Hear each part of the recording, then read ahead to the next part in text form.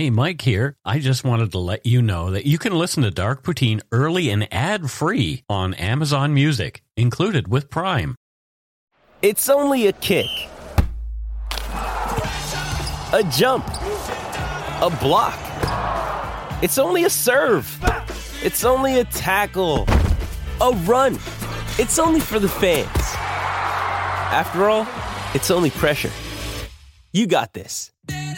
Adidas.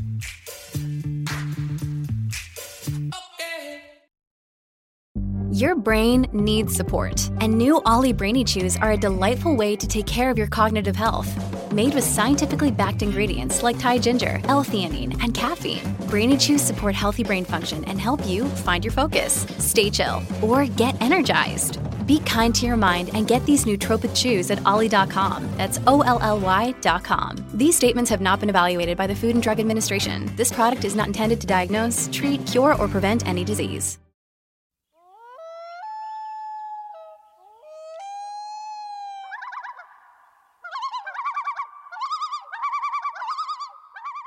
Welcome back to Dark Poutine. I am Mike Brown, and right over there is Matthew Stockton. Hello, Matthew. I'm over here. You are over there. Wow. So it's gone from hot as Hades to winter. It snowed today. It is snowing right now. The snowflakes are gigantic. Disgusting. They won't stick, though. Good. So big, dumb snowflakes. I don't like big, dumb snowflakes.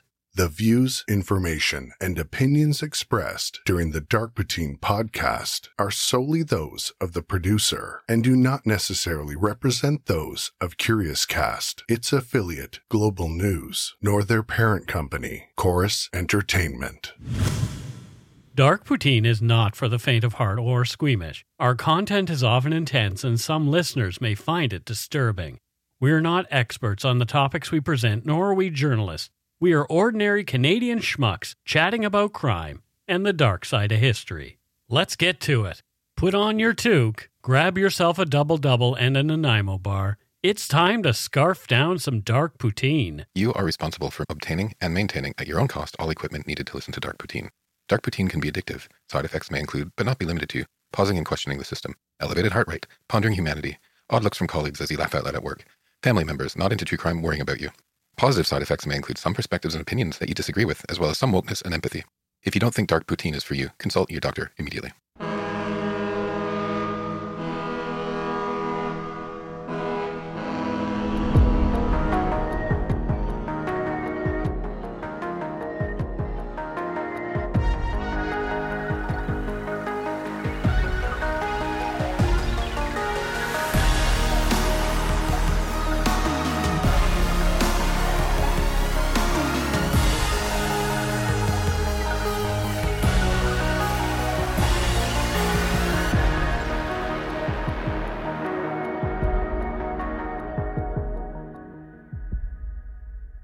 On the morning of the 8th of July, 1917, 39-year-old Tom Thompson, a renowned Canadian painter and skilled outdoorsman, set off well supplied for a day-long fishing excursion on Canoe Lake in Algonquin Provincial Park in Whitney, Ontario. A canoe, later identified as Thompson's, was found floating upturned in the lake only hours after his departure. When Tom did not return from his fishing trip the next day, his friends became concerned. 8 days after Thompson first set out, Dr. G.W. Goldwyn Howland, a cottager from Toronto, spotted Tom's bloated and decomposing body floating in the lake. An examination of the corpse uncovered a large bruise on the right side of his head. Blood had come out of his right ear. Thompson's death was quickly ruled an accident, and no police investigation took place. Thompson was laid to rest in Mowat Cemetery near Canoe Lake where he died. However, Thompson's older brother George demanded the body be exhumed. 2 days later, Thompson's grave was reopened, the casket removed, and he was reinterred on July 21st in the family plot beside the Leith Presbyterian Church. Officially, the matter was closed, but a mythology has grown up around Thompson's death. In the intervening 105 years since Thompson died, investigations by sleuths, amateur and professional, have come to various conflicting conclusions. Some agree with the initial findings that Thompson died as the result of an accidental drowning after hitting his head. Others, however, suggest that Tom Thompson was murdered. You're listening to Dark Poutine episode 244, What Happened to Tom Thomson?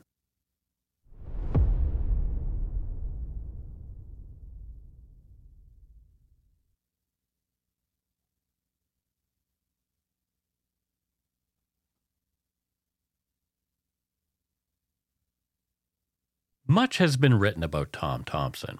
He is considered one of the most influential Canadian painters of the 20th century. Thomson's most popular works capture the warmth, grandeur, and beauty of the Canadian landscape and ooze his own deep and spiritual love of our country's natural surroundings. His later work has had a great influence on Canadian art.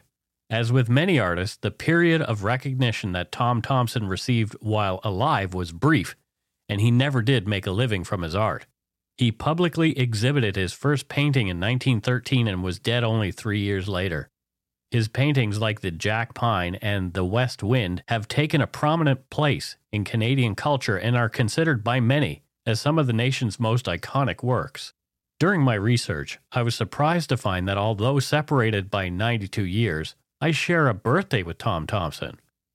Thomas John Thomson was born on August 5th, 1877, at his family's small stone farmhouse in Claremont, Ontario. He was the sixth of 10 children, 6 boys and 4 girls, born to John and Margaret Thomson.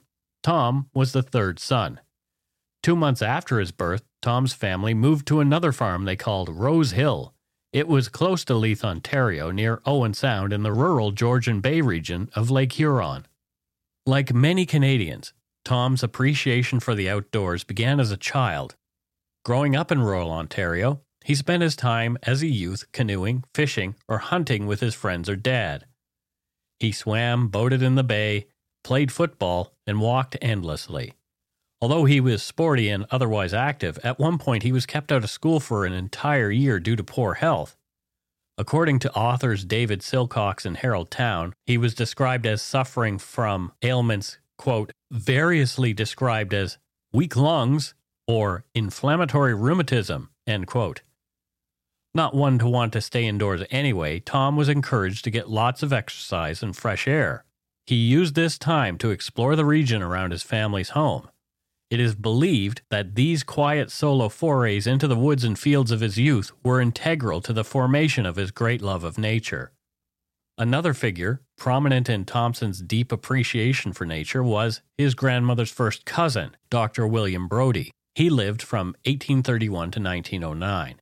Dr. Brodie was a well-known entomologist, ornithologist, and botanist. Young Tom would visit the older man in Toronto, and the two would go on long walks collecting specimens while Brodie explained to the fascinated youngster the biology and science behind what they were observing and gathering. The arts, in various forms, played an important role in Tom Thomson's family home. His mother and father were both readers, and their appreciation of literature and mother's affinity for poetry was passed down to young Tom. According to Silcox and Town, quote, Thomson's mother kept a good library that contained many of the classics, though she tended to favor romantic writers such as Sir Walter Scott.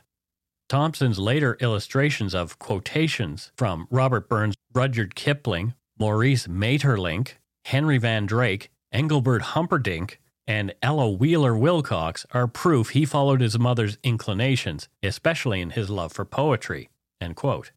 The family loved playing and listening to music too. They all played some kind of musical instrument. Tom learned to play the violin and the cornet.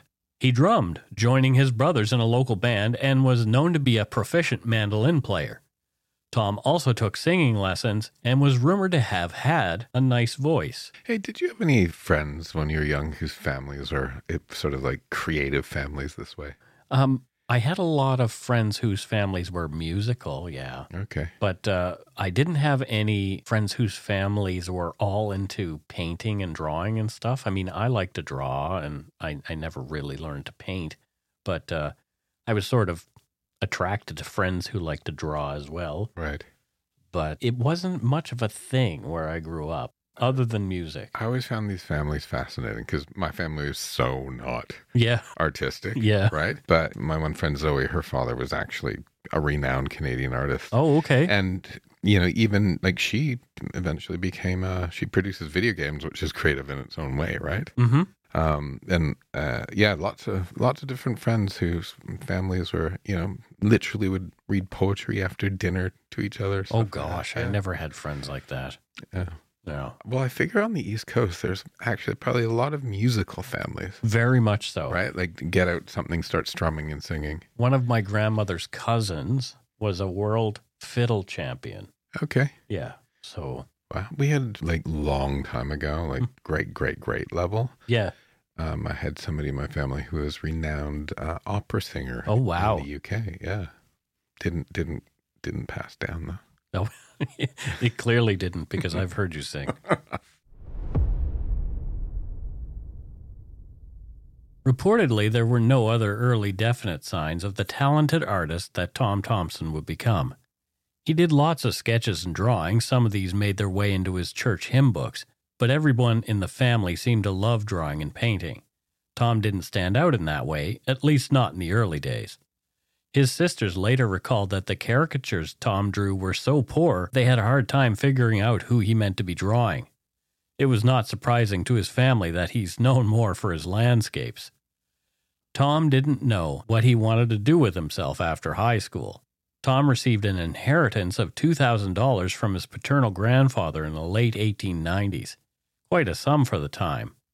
Mr. Thomson Sr. left half his estate, about $20,000, and the other $20,000 to be divided among his 10 grandchildren, payable to each of them on attainment of majority. There are conflicting reports about what Tom did with the money. Some say he was frugal, squirreling away the cash, while others say he blew all of it on frivolous extravagances.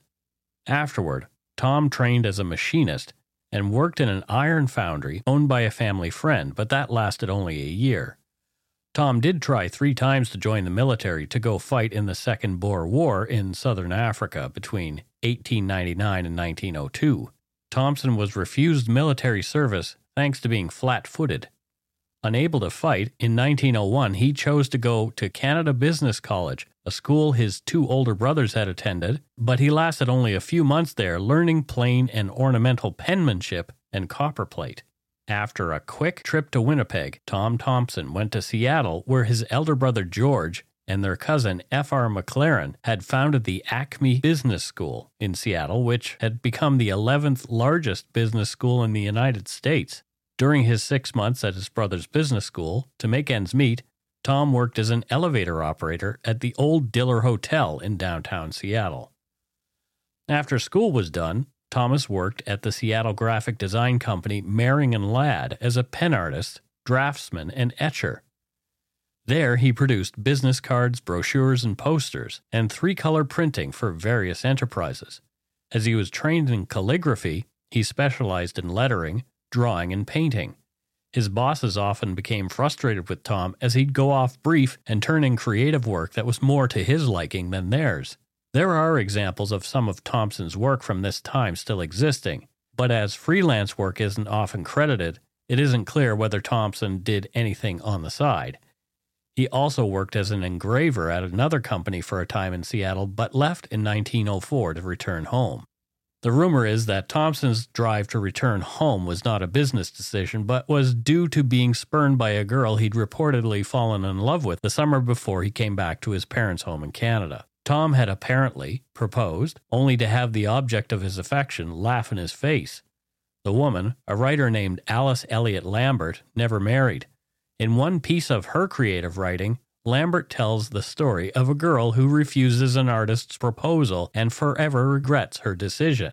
The next 7 years of Tom Thomson's life, between 1905 and 1912, took place in the big city, Toronto. He moved there in the summer of 1905. In his first gig in Toronto, Thomson worked as a photo engraver, making $11 a week.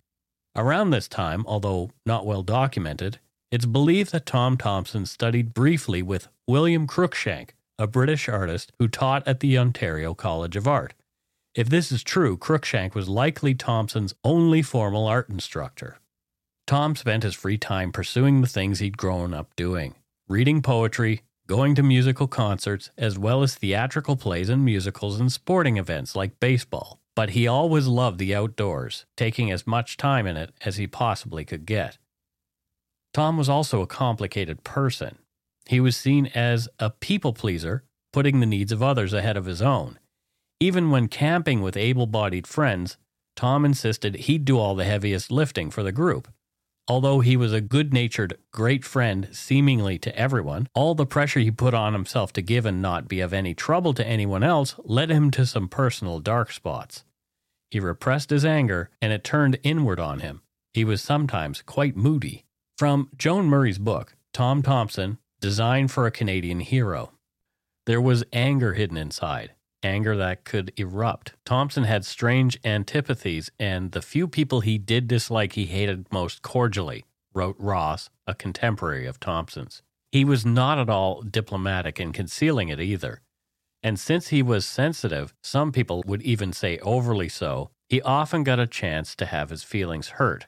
Other clues to his personality can be found in the accounts of his brothers or friends such as Lauren Harris. They vividly recalled Thomson's fits of despondency.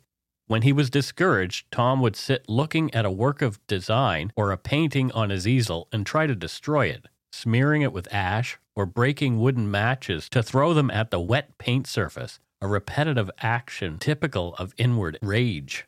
Other signs of his repressed anger were his moods, often up and down. To get away from his own or others' anger, he would walk away.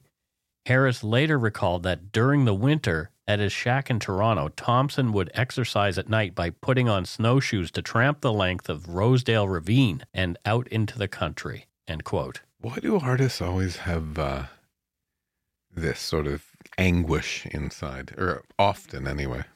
Everyone that I know does. Every single artist that I know.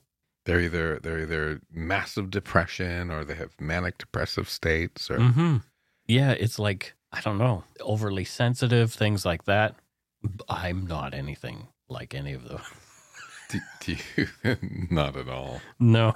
Not at all. I do have my dark moods. No. Yes. You? Yes, my fits of despondency.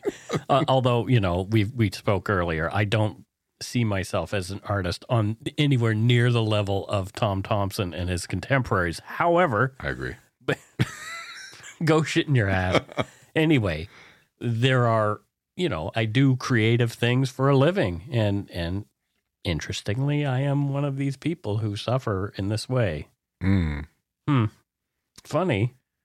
Yeah, it seems to be a theme. I think maybe sort of the inner turmoil helps create or it's a way to express it. I think so too. Right. And expression also helps to alleviate the inner turmoil for me. Yeah, you get it out. Yeah. I mean, you look at some of the greatest works of fiction are really tortured things. Like I've talked about Dostoevsky's Crime and Punishment a number of times. You look at that, and the main character in that is one of the most tortured people that I've ever read about. Yeah. Yeah. It happens that sort of on a mass level as well. If you think of black arts and black artists out of the United States, jazz, so much of rap and hip hop is fantastic stuff came out of the pain of society. Right? Yeah, we're not going to talk about Kanye though. That clown. Nope. From his early days, Tom Thomson was notoriously absent-minded and forgetful. In yet another passage in Joan Murray's book, she relates the story of a childhood friend of Thomson's. The friend claimed that one day Tom's mother, Margaret, had sent Tom out to feed the hens with a pan full of potato peels. Instead of feeding the hens, Tom, lost in thought, had wandered into Owen Sound a few kilometers away. A friend spotted Tom there, who seemed oblivious to the pan of potato peels that he still carried under his arm. It is widely reported that Tom Thomson appreciated the finer things in life. He was practical when it came to art supplies, but the rest of his cash went on extravagances. According to Silcox in Town, quote, he favored dressy silk shirts, good pipes, and Hudson's Bay tobacco. He told one of his sisters he loved the elegance of George S. McConkey's restaurant in Toronto, end quote. In 1908 or 1909, Thomson joined a Toronto firm called Grip Limited. They specialized in design and lettering work. It was a coveted gig in design circles as Grip was the leading graphic design company in the country, and they were responsible for introducing Art Nouveau, metal engraving, and the four-colored process to Canada. The senior artist at Grip, J.E.H. MacDonald, encouraged his staff to paint outside in their spare time to better hone their skills. It was at Grip that many of the eventual members of the Group of Seven would meet. He died before they were called by their popular handle. Although the Group of Seven was not founded until after his death, his work was sympathetic to that of group members A.Y. Jackson, Frederick Varley, and Arthur Lismer. These artists shared an appreciation for rugged, unkempt natural scenery and all used broad brushstrokes and a liberal application of paint to capture the beauty and color of the Ontario landscape. The name Group of Seven isn't as ominous as it sounds. There was no crime involved. From thegroupofseven.ca. Also, sometimes known as the Algonquin School, the Group of Seven was a group of Canadian landscape painters from 1920 to 1933, originally consisting of Franklin Carmichael, Lauren Harris, A.Y. Jackson, Frank Johnston, Arthur Lismer, J.E.H. MacDonald, and Frederick Varley. Later, A.J. Casson was invited to join in 1926, Edwin Holgate became a member in 1930, and Lemoyne Fitzgerald joined in 1932. Two artists commonly associated with the group are Tom Thompson and Emily Carr. Although he died before its official formation, Thompson had a significant influence on the group. In an essay, Harris wrote that Thompson was a, quote, part of the movement before we pinned a label on it. Thompson's paintings, The West Wind and The Jack Pine, are two of the group's most iconic pieces. Emily Carr was also closely associated with the group, though never an official member. Believing that a distinct Canadian art could be developed through direct contact with nature, the group is best known for its paintings inspired by the Canadian landscape and initiated the first major Canadian national art movement. By the early 1930s, the group's art was popular around the world. Many Canadian artists started to feel the National Gallery of Canada exhibited favoritism for the group's work, and they were the only Canadian artists to receive global recognition. Concern over the gallery's potential bias and exclusion of modern artists led to the formation of the Canadian Group of Painters in February 1933, end quote. The Group of Seven had good PR. Yeah. Actually, a lot of them worked in advertising. Mm-hmm. And this is why I kind of wanted to tackle this particular topic with you, because I knew that you would have some input on it in this way. Yeah, and even better, we're going to have somebody on the phone in the after show, a friend of mine who's a professor of art, who actually just today was taking a bunch of students to go see a Group of Seven exhibition. There you go. Or exhibit, rather. But yeah, I mean, most of them worked in advertising, right? Mm-hmm. Their work's gorgeous, right?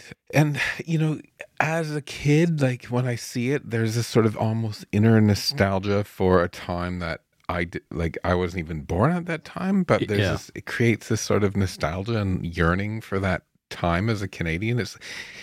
It's sort of like part of the Canadian soul. Do you know what I mean? Yes, I absolutely do. And Lauren Harris was actually my favorite of the Group of Seven. Why is that? It's just he has such a different style. Like the Mountains, it's more deconstructed somehow. Mm-hmm. But the first time I actually saw a Group of Seven work was at the Dulwich Picture Gallery in London, actually. I hadn't seen a real Group of Seven painting until I was in the UK because there was a bit of a tour going on. Mm-hmm. But what I find interesting is, you know, there's another group of artists called the Beaver Hall Group. The Beaver Hall Group? Yeah, and many haven't heard of this group at all, and I actually like their work a lot better. And I think partly it was mostly women. Oh, and that's interesting. Probably why it's not as famous. Right. But I mean, there was a woman connected to the Group of Seven in the form of Emily Carr, but she was not an official member, which is interesting as well. Did you know that I did my friend George and I did the rebrand of Emily Carr University when it moved? No, I didn't know that. Yeah, and they actually liked what we did so much that they took the colors of the brand identity that we did for them and put it on the building. Cool. Yeah. Well, there you go. So there's a little bit about Canadian art and something about Matthew that I didn't know.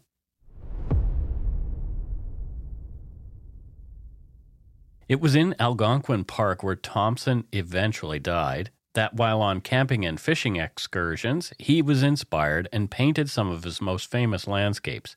Algonquin Provincial Park is a provincial park located between Georgian Bay and the Ottawa River in Ontario, mostly within the unorganized south part of the Nipissing District. Established in 1893, it is the oldest provincial park in Canada. Additions since its creation have increased the park to its current size of about 7,653 square kilometers.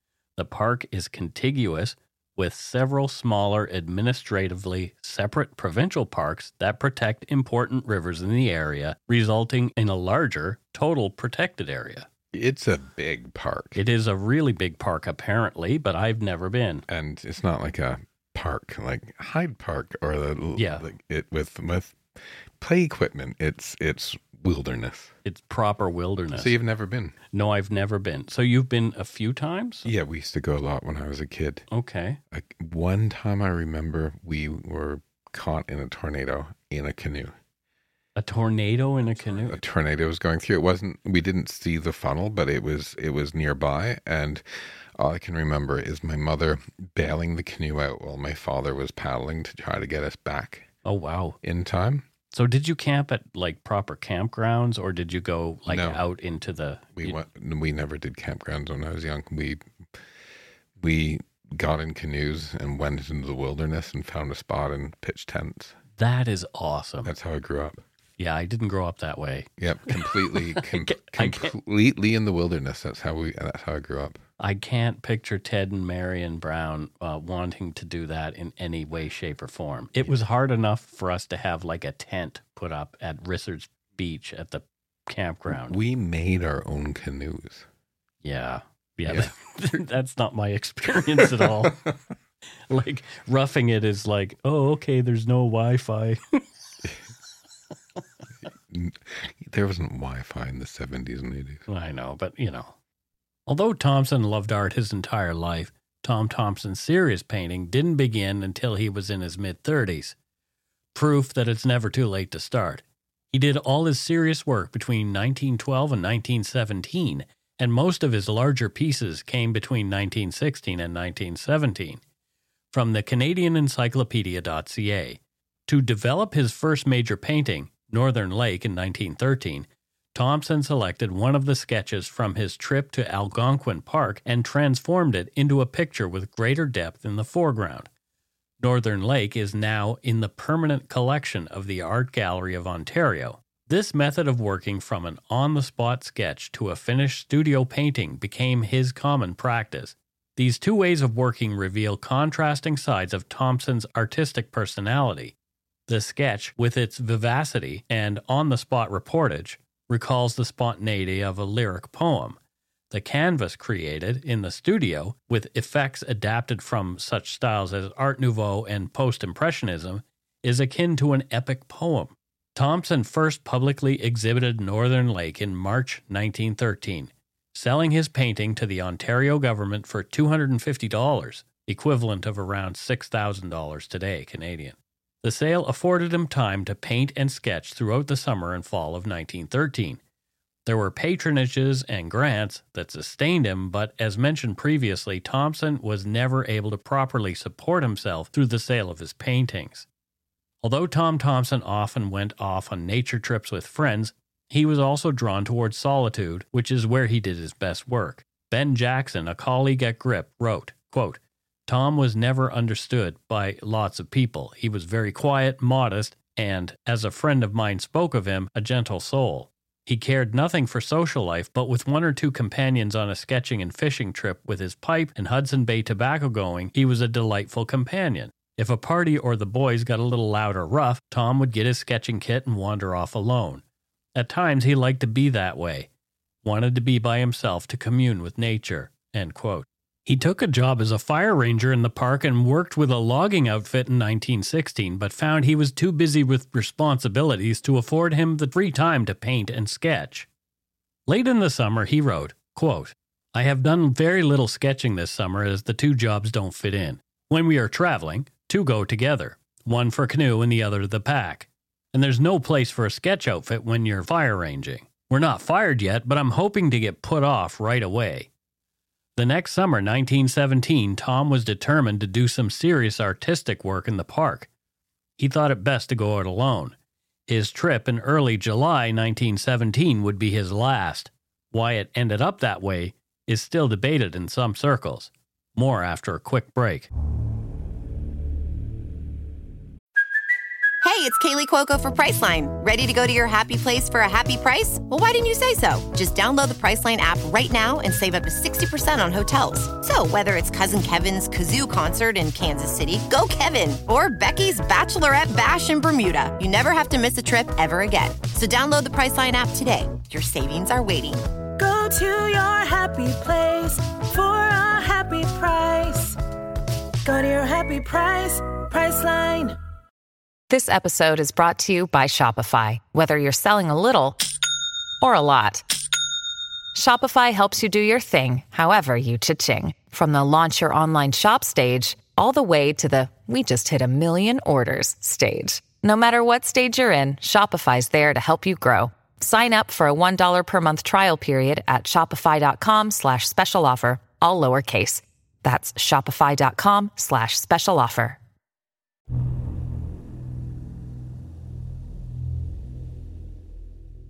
Okay, and we are back. Matthew, what are your thoughts so far about this Tom Thompson character? You've already known about him, obviously. I never knew about his death. Mm-hmm.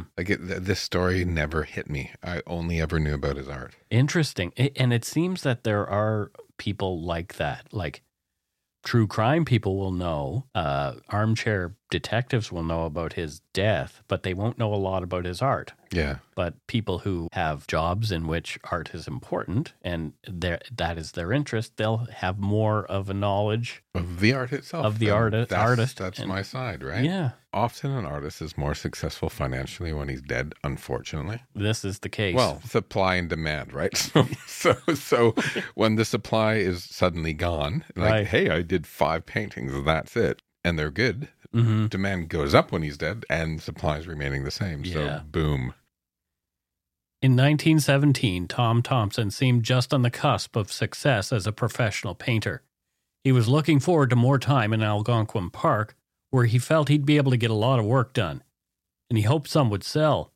One of Tom Thompson's last known correspondences came in a letter to one of his benefactors, Dr. James McCallum, dated July 7th, 1917, the day before he died. Thompson posted the letter from the Mowat Post Office near Canoe Lake. He wrote, "Dear Sir, I am still around Fraser's and have not done any sketching since the flies started. The weather has been wet and cold all spring, and the flies and mosquitoes much worse than I have seen them any year, and the fly dope doesn't seem to have any effect on them. This, however, is the second warm day we've had this year, and another day or so like this will finish them. Will send my winter sketches down in a day or two and have every intention of making some more, but it has been almost impossible lately. Have done some guiding this spring and will have some other trips this month and next with probably sketching in between. Yours truly, Tom Thompson." It's here that things get hazy. The truth, as with many historical cases, is lost to time as the participants and witnesses are no longer present to fill in the factual gaps. As well, the many retellings of the story and numerous subsequent investigations have also further obscured the true story and have created a dark mythology around the death of Tom Thompson. But who had the motive to kill him? One story that came to light in 1970, a full 53 years after Thompson's death, claims that the night before his fateful trip, Thompson spent time with friends drinking near Canoe Lake. The evening of heavy drinking allegedly came to an abrupt halt when Thompson and another man came to blows. It's not clear who, if anyone, Thompson fought with, but one of 2 men have been suggested. The first is Shannon Fraser, to whom Tom owed money. Apparently, though, these 2 got along well, so that fight isn't likely. The second man suggested as a co-combatant is a man named Martin Bletcher Jr., Bletcher was the owner of Mowat Lodge, a local guest house at which Thompson was staying. The row between Bletcher and Thompson is rumored to have started over Bletcher's supposed support of the Germans, who at the time were engaged with other Axis powers and fighting the Allies, of which Canada was a part, in World War I. It is said that Tom Thompson, a proud Canadian, took offense to Bletcher's ranting, and they briefly fought. Whether the fight occurred or not, the story of it has added to the mystique surrounding Thompson's death. That is mysterious. Mm-hmm. I wonder if Martin was related to Bob Belcher. It's Bletcher. Oh, you didn't spell that wrong? No, I didn't. Oh. So you're talking about Bob Belcher from Bob's Burgers. Bob's Burgers. Oh, no. No. No? I'm fairly certain that they aren't related. I think you've better get back and start doing some more research. I've got to, upload their DNA apparently to the, oh God. More evidence that there had been no fight between Fraser and Thompson is that they were seen together the next morning, being jovial with each other. The pair were seen by 3 local witnesses, Park Ranger Mark Robinson, Mrs. Thomas, wife of the local railway section head, and Mrs. Colson, the wife of the owner of the Hotel Algonquin on Joe Lake. Shannon Fraser and Thompson were carrying Fraser's boat and walking down to the Joe Lake Dam. As part of his duties as park ranger, Mark Robinson kept track of comings and goings on the lake. Robinson noted in his diary that Tom Thompson, quote, left Fraser's dock after 12:30 p.m. to go to T Lake Dam or West Lake, end quote. This is believed to be the last time anyone but an alleged killer saw Tom Thompson in his well-supplied canoe alive. It's unclear how long Thompson intended to be out and about. Just after 3 p.m., on the way to T Lake Dam, Martin Bletcher's wife and her brother noticed a canoe floating upturned in the lake between Statton's Point and Bertram Island. They didn't stop to examine the canoe, as a canoe had drifted away from its moorings that morning, and it had not been found, so they assumed that this was one and the same. On hearing of the canoe in the lake, Martin Bletcher felt that it was not significant, and he didn't report it. It seems the upturned canoe was not investigated until Sunday, the 10th of July, a full 2 days after Thompson had left on his trip and only after he'd failed to return. It was Bletcher who raised the alarm at that point. He wanted rangers to drag Canoe Lake for Thompson's body. A friend of Thompson sent a letter to Dr. James McCallum on July 12, 1917. It said, "Dear Sir, Tom left here on Sunday about 1 o'clock for a fishing trip down the lake, and at 3 o'clock his canoe was found floating a short distance from my place, with both paddles tied tight in the canoe. Also his provision were found packed in the canoe. The canoe was upside down. We can find no trace of where he landed or what happened to him. Everything is being done that can be done. His brother George arrived this morning, and will let you know at once if we find him. Yours truly, J.S. Fraser." Fraser took George Thompson around the lake in search of Tom, and they met several people and interviewed them, asking whether they'd seen Tom Thompson. No one had. 3 park rangers, along with Martin Bletcher, also searched the shore of the lake and various portages without a result. I hated portaging as a kid. Well, no kidding, because it's heavy Hated work. it because we always carried way too much stuff. The canoes, we made them ourselves, are actually quite heavy. Mm-hmm. And we did a lot of canoeing in Algonquin, and whenever we got to a portage, and it was the family. It was my mom and dad and my brother and I. So like we all had to pitch in, and we're little kids like trying to carry this bloody canoe. So did you portage and do this kind of portage in this area? Were you around Canoe Lake? Yeah, we could very easily have been on the same sort of lakes and rivers that Tom Thompson was on. Cool.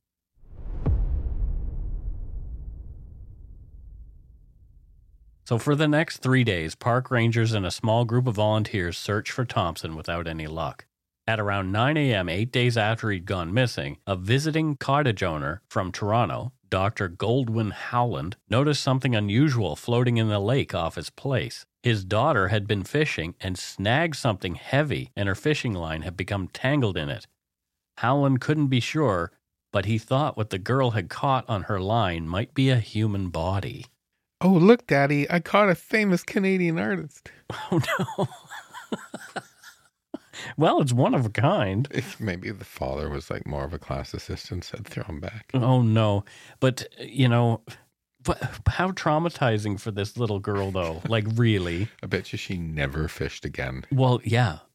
Every time I fish, I catch a dead man. I catch dead people. Don't hate us, folks. This happened 100 years ago. Howland directed guides George Rowe and Lowry Dixon to where he'd seen the body. Sure enough, it was a corpse. They retrieved it and brought it to shore.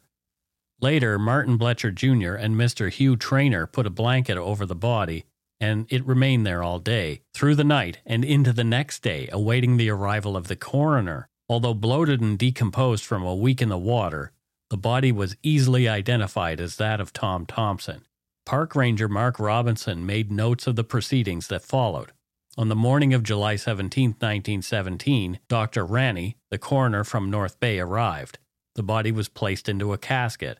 At Mark Robinson's request, Dr. Howland, who discovered the corpse, did a cursory examination of it. Quote, "We found a bruise on the left temple about 4 inches long, evidently caused by falling on a rock. Otherwise, no marks of violence on the body." End quote. A later report indicated that when found, Thompson's body had a short length of fishing line wound around his ankle. It had either been cut or snapped. Much has been made of this fishing line over the years. However, very possibly this was from the rod of Howland's daughter who'd caught the body. Some say it was Thompson's own fishing line and somehow contributed in tripping him during the incident that led to his death. Another theory claims that the line was used to tow Thompson's body to the shore by those who recovered it. The last theory, that is perhaps the most ludicrous, is that this line was used to hold the body underwater after his murder. Due to its badly deteriorated condition, Dr. Howland and the undertakers advised having the body buried immediately. A funeral was held at the small Canoe Lake Cemetery, with Mr. Martin Bletcher Sr. reading the funeral service while a few locals looked on. That evening, Dr. Ranney took the evidence of a few of the witnesses and determined the matter closed. Ranney determined that Tom Thompson had died in a tragic accident, having fallen out of his canoe. As it overturned, he assumed that Thompson had struck his head, knocking himself unconscious, subsequently drowning in the lake. Mark Robinson noted in his journal on July 18, 1917, quote, "There is considerable adverse comment regarding the taking of evidence among the residents." End quote. As mentioned earlier, 2 days after the burial, George Thompson, Tom's older brother, had Tom's body exhumed and moved back to Leith, the home of Tom's childhood, where he was reburied. That was it. There was no more investigation, and the apparent lack of a thorough investigation has led to all kinds of crazy speculation over the years.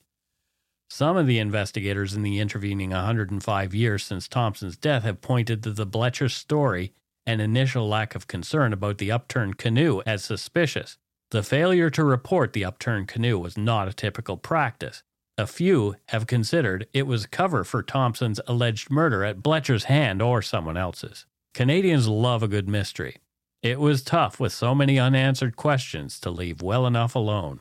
Canadians do love a good mystery. We do. Lucky for us being in a true crime podcast. Yeah, funny how that works out. But why do we love a good mystery so much? And why are we so, not negative, but love to see what's gonna happen. It's that small town mentality that Canadians have. Even though I've said it 1 billion times, even though it's a big country, we still have this kind of small town way, that fort mentality that you mentioned before in dealing with things, and we tend to, I don't know, maybe be a little more suspicious of our neighbors than we should be. We're very kind. We love them, but did you see what Marge was up to? we're curtain twitchers, I think. Yeah, I think we are a nation of curtain twitchers. Yeah. In 1935, after a years-long investigation, Bloden Davies published the first exploration of Tom Thompson's death outside of newspaper accounts from the time of Thompson's demise. A self-published edition of 500 copies detailed her doubts about the official decision of the cause of death, sold poorly. On his blog, artist Alexander Adams wrote a detailed article about Thompson, his art, his death, and its aftermath. Investigations into the mystery of Tom Thompson's death sometimes went too far.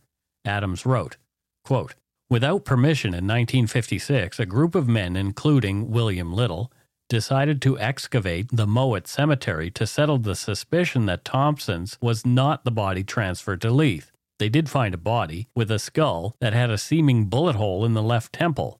Forensic anthropologists concluded that the shape of the skull and dental characteristics suggested Mongoloid, First Nations/Indian typology. Bones indicated a height of 5 foot 8 inches. Thompson was estimated to be 6 feet tall. Aged 20 to 30, Thompson was almost 40. Therefore, the skeleton was not Thompson's. One doctor thought that the hole was the result of trepanning, not typical of a gunshot. No bullet was located in the skull, which had no exit wound. It seems impossible to believe that an experienced doctor such as Dr. Howland could have missed a bullet wound to the head, especially where the hair would have been short." End quote. Judge William Little released his book, The Tom Thompson Mystery, in 1970. In it, he details disturbing the grave at Canoe Lake. Canadian newspaper columnist Roy McGregor has described in his 2009 examination of records of the 1956 remains unearthed by William Little, the remains have been reburied or lost, and concluded that the body was actually Thompson's, indicating, quote, that Thompson never left Canoe Lake. The plot thickens. Perhaps the best book written about the mystery is the one that seems to debunk that the mystery happened at all. In 2017, Gregory Klages released his book, The Many Deaths of Tom Thompson, Separating Fact from Fiction, from CanadaHistory.ca. Quote, cultural historian Gregory Klages wrote, "The difficulties inherent in answering the question, however, would make Thompson's death an increasingly compelling topic for speculation, conjecture, and gossip. The possibility that Thompson's death was due to unnatural causes," Klages states, "appealed to a typically Canadian romantic pessimism. Suggestions of murder or manslaughter, including high-profile works by journalist Roy McGregor in the 1970s and curator and art historian Joan Murray in the late 1980s, grabbed the public imagination." Klages concentrates on primary documents, some of which have become available only in the last 15 years, and on contemporary witness accounts, casting a skeptical eye on the often dramatic versions of events that circulated for decades after Thompson's death. The author is wary of the potential pitfalls of oral history, especially when it involves distant memories or local rumors, and he is particularly hard on the, quote, sloppy use of untrustworthy evidence, which can enter into written accounts and eventually come to be seen as the truth through dint of repetition. This detailed takedown sometimes makes for dry reading, but then meticulously dismantling a historical myth is never quite as glamorous as building one up. Klages himself occasionally resorts to discussing the plausible rather than the proven, using phrases such as, "It is entirely possible that." In general, however, he hews very close to the known facts, and even more crucially, he is clear about what he doesn't know. Quote, "No amount of research is going to offer a definitive solution," he admits. End quote. Perhaps this case is where the application of the law of economy, or law of parsimony, also known as Occam's razor, is worth a look. The 14th century scholastic philosopher William of Ockham stated that, quote, "plurality should not be posited without necessity. More simply put, the simplest solution is almost always the best answer." With that in mind, it is most likely that, like the initial investigation concluded, Tom Thompson fell in, bonked his head, and drowned. Not very romantic, but most likely what happened. Tom Thompson was a typical Canadian, almost a model for the stereotype we now know so well. Perhaps this is why his life, art, and the circumstances of his untimely death have been such a popular topic for so long. Regardless, Tom Thompson died in a place that he loved. And that is it for Dark Poutine episode 244. What happened to Tom Thompson? What do you think happened to Tom Thompson, Matthew? I think he slipped and hit his head and drowned. Yeah, that's what I think too. Right? And I don't think there was any murder. No, it's you know, he was an up and coming, well, he was getting quite famous artist, and I think just the rumor mill started, and sure, it created an entire industry. Yeah, I think the lack of investigation at first is a big part of what may have driven that rumor mill early on. Like, I mean, yeah, but they found him and they threw him in the ground. It's 1917, and he was canoeing along Algonquin Park. I mean, it's dangerous now, Algonquin Park, right? Yeah, if you don't know what you're doing, and it's like, okay, yeah, he died. So there's been arguments that he was an expert canoeer, and then there are people who say, well, actually, he kind of wasn't. Of course he wasn't. He was an artist. Yeah.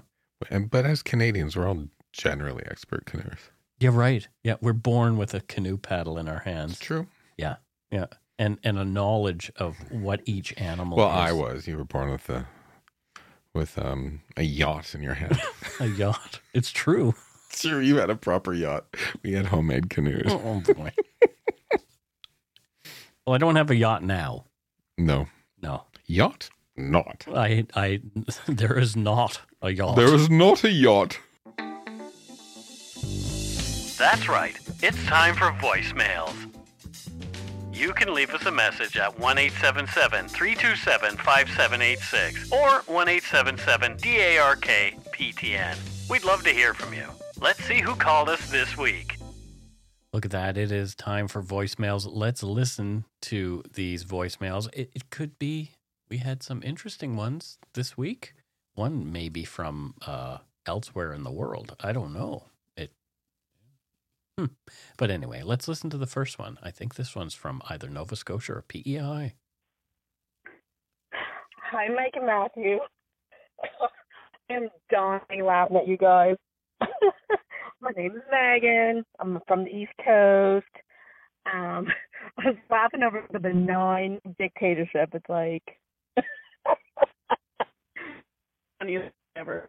And as for the Trailer Park Boys, they are pretty good. Nothing wrong with the Trailer Park Boys. I've seen Bubbles singing his song. It's pretty awesome. But talking about this type of show, like these type of shows, I haven't seen Letterkenny. I would like to see that at some point. I just haven't watched it yet. And sure, there's one called Moonshiner, or Moonshine. It's on Netflix, and it's based out of the south of Nova Scotia, like the South Shore. It's hilarious. It is so friggin' funny. I friggin' love it, and I'd recommend it to anybody because it's a hoot. It's just one of those. It shows what small towns are like, and it's funny, and yeah. And I had to share and to tell you guys I love you, and bye. So her phone was breaking up a bit, but I'm pretty sure she told us to go shit in our hat at the end of that. She did. But Moonshiners, I don't know about this, and it's from my neck of the woods, which is bizarre. So how do I not know about this show? So I'm gonna watch. She hasn't watched Letterkenny. She loves some Trailer Park Boys, but yeah, I love that Nova Scotia accent too. Do you want to know something funny? What? I've been working with a woman for 2 years, and only this Friday did I realize that she's not from Ireland. Where's she from? Halifax. Yeah. Of course. 2 years. I thought she was Irish. Yeah. It took me a little while to sort of work that twang, that drawl out of my voice. And I still kind of have it every now and again. It's not 100% gone. I think you can take the boy out of Nova Scotia, but you can't take the Nova Scotia out of the boy. Did you just go to the bar often? The bar? I went to the bar and parked the car. Yeah. Yeah, exactly. But I mean, there's Irish heritage and it carried on. But yeah, I was so embarrassed. I'm like, where were you from? Like, what town did you grow up in? She's like, Halifax. And I'm like, but aren't you Irish? She's like, what are you talking about? But back to Megan's voicemail, she mentions benign dictatorship in her first opening there. And to find out what that means, you have to call the show, because I make a little announcement about a benign dictatorship at the beginning in my voice message at the beginning of the. Yeah. Oh, is that where she got it from? Yes, yeah. I've never called in. Well, you should. Let's listen to another voicemail here. Hello, boys. My name is Anis, and I'm calling you from Cairns, West. Actually, I'm not in West Australia. I'm in Queensland. Australians don't know up from down. Hey, just wanted to let you guys know that I'm loving your show. I take it on a walk with me when I take my dogs for a walk, and just generally around the house.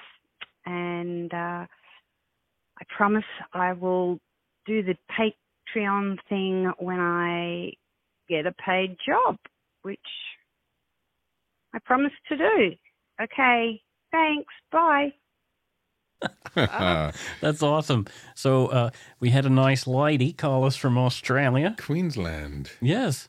I have never been to Australia. You have? Many times. Yeah, see, I just have to say, hey, Matthew, you were here. I didn't even know that was the truth until I didn't even know that was the truth, that you'd been there.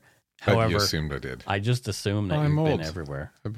It's not that you're old. You're just well-traveled. True. Yes. So we hope you decide to get a job someday. A paid job.